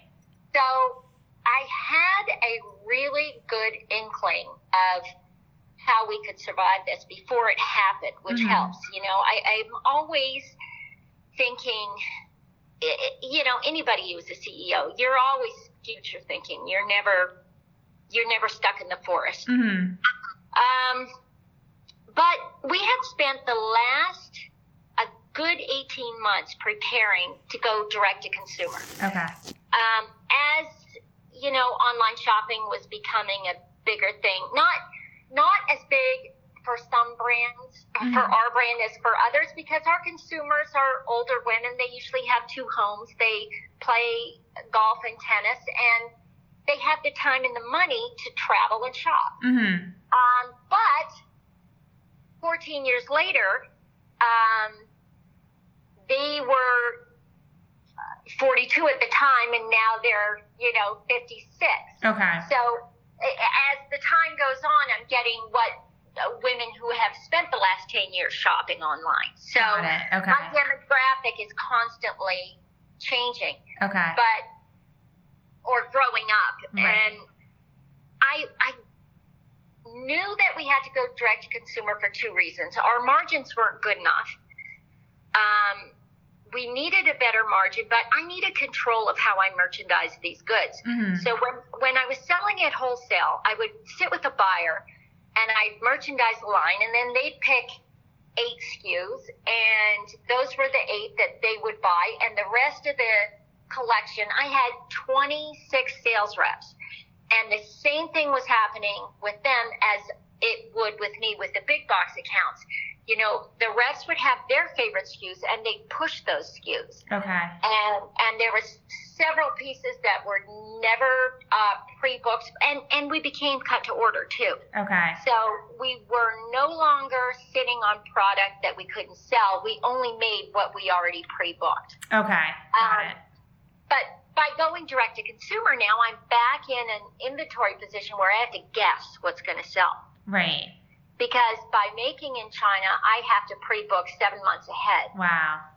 But also by going direct to consumer, I can sell a smaller collection that is merchandised the way I want to merchandise it. So Right. I'm the buyer now. Okay. I don't have to trust somebody else's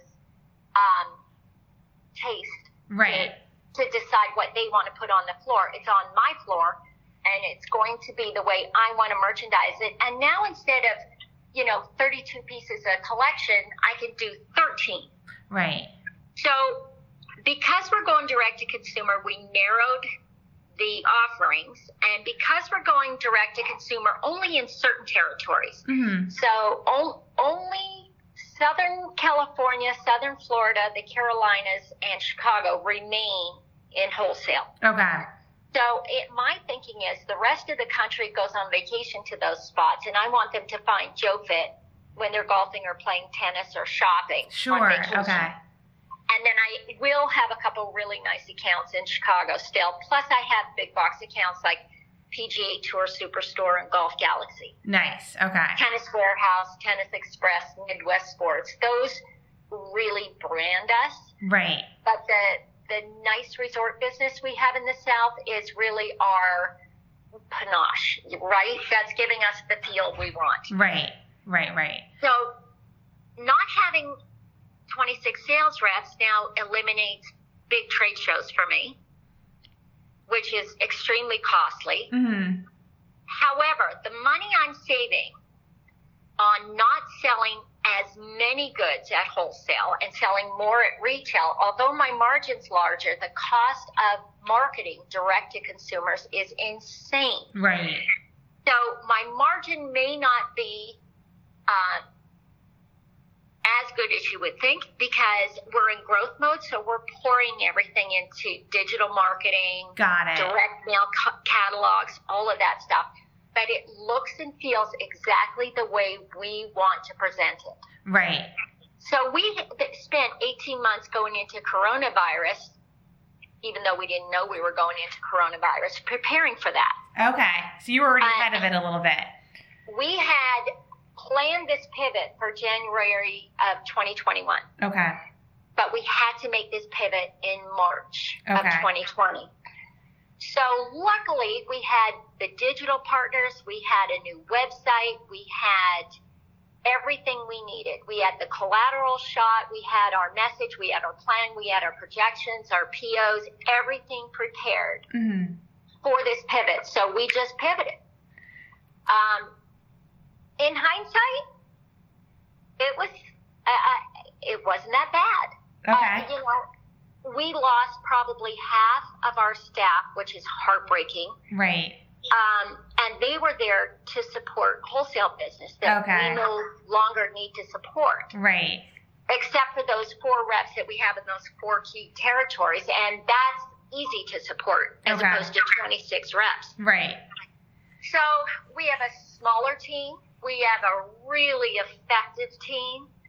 We have the sales we want. We're merchandising it the way we want. Our margin is slightly better.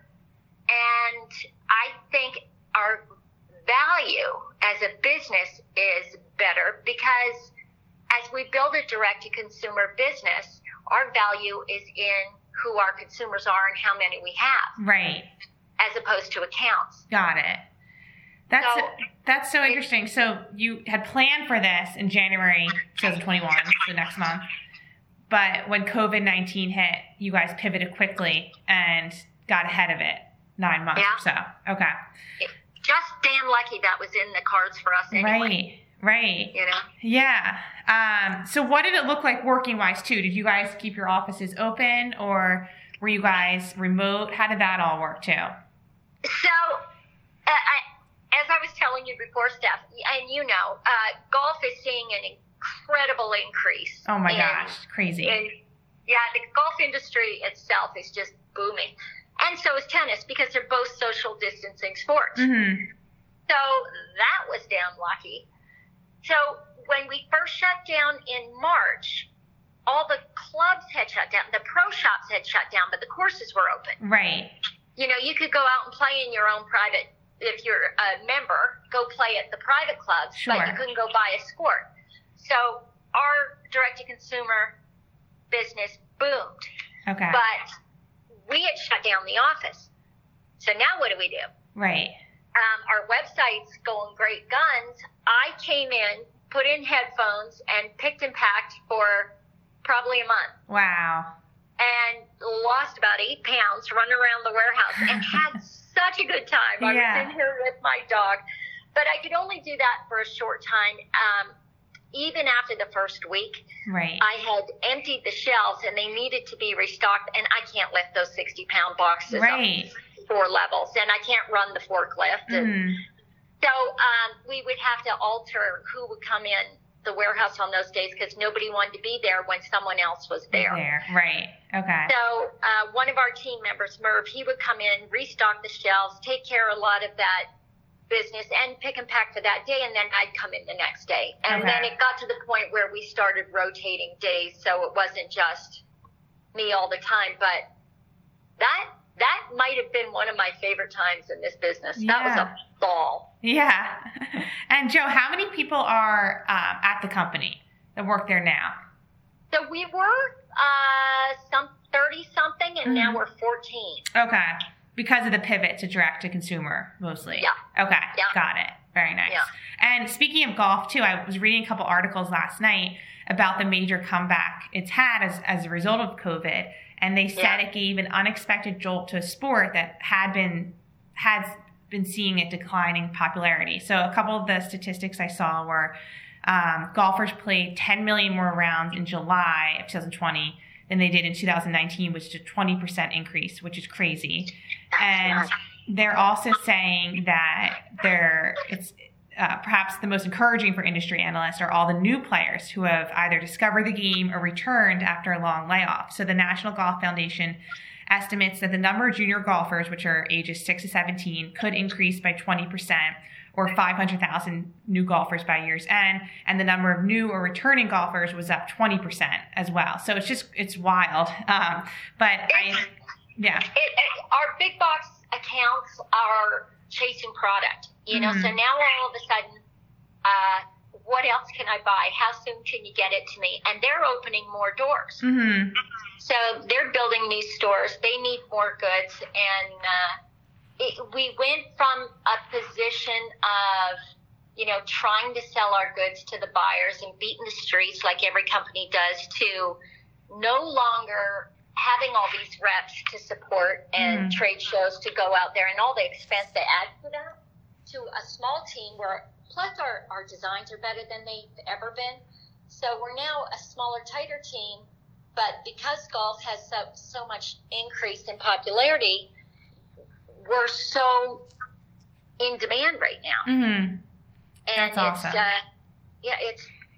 It's fun. Yeah, and I'm an example of that. I mean, I've played golf the past 3 years, but it really wasn't until May, when they started opening back up the golf courses, that, you know, there was nothing else to do. I wasn't traveling anymore. It was safe. It was fun. And it's really such a great sport. So I'm excited for that, too, because not only has it helped Joe fit as well, but, you know, it's such a great relationship builder. The amount of people I've met this past summer and done business with on the golf course, you know, they always say that, you know, had always happened. I was always like, I don't know if that's ever going to happen to me. And then it did start happening, which was awesome. Isn't that amazing, the people you meet? And, and I always say you really get to know someone after 18 holes. Mm-hmm. You really do.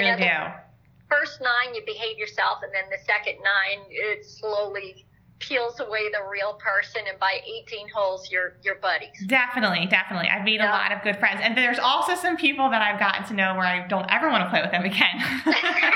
That happens too. But for the most part, you get to meet a lot of great people too. So one question I had for you is, how did you maintain an optimistic attitude over the past 9 months when it was sort of this craziness that was all happening? I am a horrendous optimist, and often delusional optimist. So it's pretty hard to get me down. I can't explain. I knew that we had spent so much time and effort going direct to our consumer, at the same time as spending so much time and effort on design and really understanding what our consumers like and what sells and what doesn't and why. So it just was literally perfect timing. And at the same time, we relaunched our tennis business, where in the past we would give a half-hearted attempt at a tennis collection. Right. And it was never enough SKUs for a tennis team to buy, because tennis teams in country club settings are a lot of women. You have all different levels, and you might have 20 women on your team. So I needed more options. I needed to understand what they wanted and the kind of fabric they wanted and how they wanted the goods to perform. And I started playing a ton of tennis through this pandemic. Oh, wow. And luckily, my son-in-law picked up tennis during this pandemic. And every Saturday and Sunday morning he calls me and says, "What are you doing? You want to play?" I love it. So it's such a pleasure. My daughter's playing a lot. But we reimagined and we are relaunching Joe Fit Tennis January 1st. Okay. So it's going to be a huge offering, lots of different tops, lots of different bottoms, in a lighter weight UPF 50 fabric. Very athletic, very feminine, very flattering, and something for every body. And I love it. I also started playing pickleball for the first time in my life. Holy smokes, is that fun? Is it fun? I need to try that. Oh, Steph, you're going to get so hooked. Yeah. My son-in-law was also, two sons and my son-in-law and my daughter were at my house in Florida. And I kept saying, "You guys got to try this game. You're going to love it." And they were like, "I never want to play it because that's all you talk about. Now I hate it." So, oh, my dog's barking. So, they played, and every morning and every night I'd wake up or I'd go to bed and they were at the pickleball courts under the lights. I could not get enough. It's so fun. You're going to get so addicted. That's awesome. I love it. So our tennis marketing too is pickleball as well. Okay. Very cool. And last question I have for you, and we've kind of talked about this already, but were there any silver linings? Did your company improve in certain unexpected ways? A lot of ways. I mean, we're leaner. We're more effective, more efficient. We're not wasting money. Our design team is on point. We have never had a better design team and better designs coming down the pike. But because it's smaller, it's more cohesive. Right. So there is zero drama. And we all like each other. It's easy. It's simple. It's fun. Awesome. I love it. Yeah. And Joe, any last departing words for the listeners? And of course, where everyone can find you guys as well. So joefit.com. And I just really believe that every woman who doesn't think she can play golf needs to just play. I keep telling my friends, you don't have to be good. You don't have to be embarrassed. We all suck. Yeah, everyone does. Everybody sucks. And just hit a ball, because the one time you hit that thing so sweet, that's the shot that keeps you going back, whether it's tennis or golf or pickleball. Of course, it's literally fun. It's time in your life, and this 267,000 people dead. Mm-hmm. It really wakes you up. I was just telling you before this started, you used to think about, what I wished I had and what I wanted, and now I think about what I'm so thankful that I have. Mm-hmm. Totally agree. And so many sick people and so many people losing family members and their own lives. Have some fun. Yeah, agree. Totally. Take a half day and go have fun. I totally agree. And like I said, you really do. It helps work-wise, business purposes as well. And I was that person too. I was always very, very afraid of who I was going to play with. And, I didn't know if I could keep up with them. But as long as you play fast and you pick up when you need to, it's so much fun. That's what I think. Yeah. It's not about... it's not about being competitive. It's about getting outside and hitting a ball around in the grass. Yeah, it's so running around after a tennis ball. It's freedom. 100%. And I think a lot of people have realized that during this pandemic, which is why it's had such a great comeback. Well, Jo, this was awesome. Thank you so much for taking the time. Thanks, Steph. Thanks for thinking of me. Yeah. Hi, everybody. Thank you so very much for taking the time to listen to High Five Success Stories. To learn more about the podcast, feel free to follow me on Instagram. My handle is @High5Success, or on Facebook, you can like High Five Success Stories with Steph Hayden. Or I'm also on Twitter. My handle is @High5Hayden. And lastly, you can subscribe to the newsletter on my website, www.stephhayden.com. And if you get a second, I would really appreciate it if you could rate the podcast on iTunes. Thanks so much.